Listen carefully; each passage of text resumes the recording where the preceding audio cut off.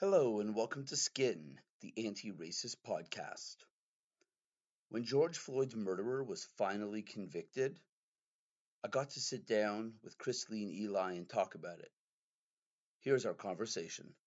When you heard that he was found guilty, that Chauvin was found guilty, what struck you? For me, honestly, I wasn't surprised. This case shook the world. So it wasn't a matter of, oh, here's another one going to be acquitted. No, it wasn't like that at all.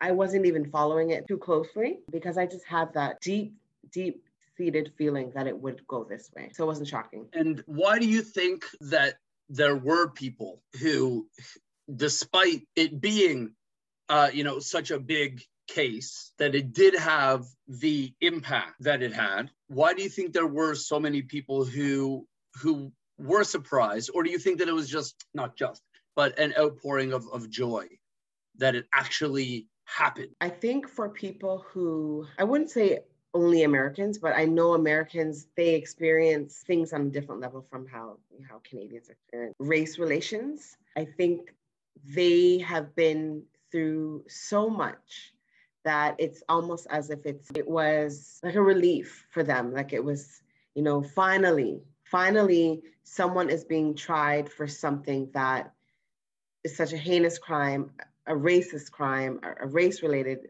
issue is being dealt with in this manner where, for so many years, so many cases, countless cases have gone unpunished, so they're passionate about it.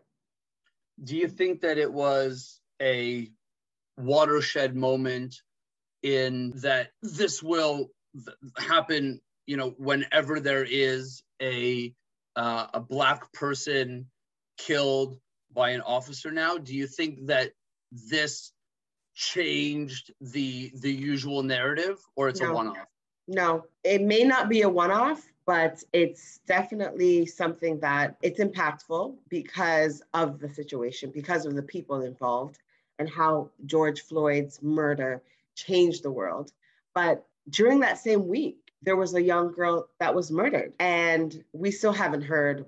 Look, I'm not really following it up so closely, but I really don't know if his case is going to result in the same way. I don't think it's going to be the same. I think they really had to make a point with Chauvin's case, George Floyd's murder, and I don't think it's going to happen again. It may not happen again. It might be just, like you said, it could be a one-off, but yeah, no, I think people quickly forget and they revert back to their old ways.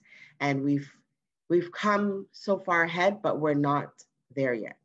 I don't think we're there yet. So it's been a year since Floyd was murdered, and I was really happy to see that there were these different acts that were taking place all over. There were people in Toronto who were gathering to touch up murals that they had done, meeting outside of the police station, the central police station, just to be together.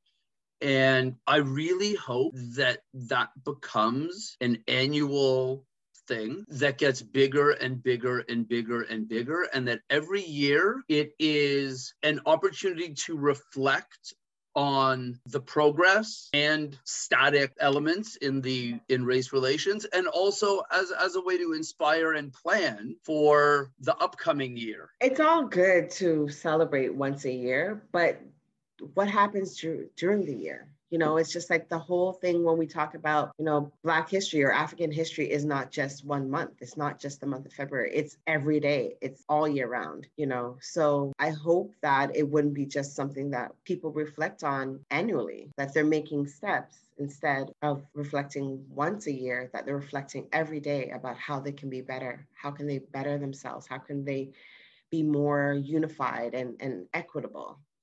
So that's what my hope. Yeah, I really hope that it doesn't become a day where people are like, let's wear a green t-shirt, with a picture of George Floyd on it. I really hope that doesn't happen. But I do hope that it becomes a day that people can gather around, and so that every year without fail his name comes up, that it comes up every year in a like a louder way, a bigger way, so that it pushes it in your face again. And the sort of the most powerful thing that I've seen and that I've done is just sitting for 9 minutes and 29 seconds. Just sitting. Like, fuck moment of silence, right? And just to sit there and be like, holy shit, that was a long time. And think about all the things that I was able to think about in the course of 9 minutes and 29 seconds. And this fucking guy couldn't think one thing, get my knee off of him. Yeah. It's definitely to think about it, to reflect on it. I haven't done that 9 minutes. And how many seconds? 29. 29 seconds. I'm going to try that. I haven't done it, but I can only imagine how, I mean, I saw the recordings of him screaming, even calling out for his mother who was deceased. You know, I can only imagine how he was feeling during those 9 minutes and 29 seconds. Definitely going to try that. Going back to your thought of, them celebrating once a year and making it a big thing. I really do think that it's going to become a George Floyd Day. It might be a historical moment where they have to really think and implement this George Floyd Day. It may not be the anniversary of his death. It may be the anniversary of the verdict. But either way, I think there should be definitely a day set aside, not just where people are gathering together and they're sending out emails to try to gather together, where it's a day that is placed on the calendar by the government.